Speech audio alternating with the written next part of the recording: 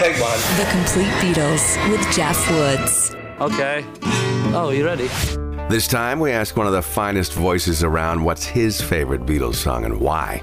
From Blue Rodeo, Jim Cuddy. Even kind of narrowing it down to your favorite album is pretty impossible. But I'd have to say The Long and Winding Road. The Long and Winding Road is the song that still packs a punch for me. Still has an incredible emotional impact on me. I mean, there's millions of songs I could have picked. I love the Beatles. Specifically about that, first of all, I think Paul McCartney is one of the most gifted singers that ever graced pop music. He has that incredibly mournful sound to his voice, and yet it feels like it should be an uplifting song, but something about it, it's sort of like, it's a long journey that was a little sad, but it also had all this joy in it.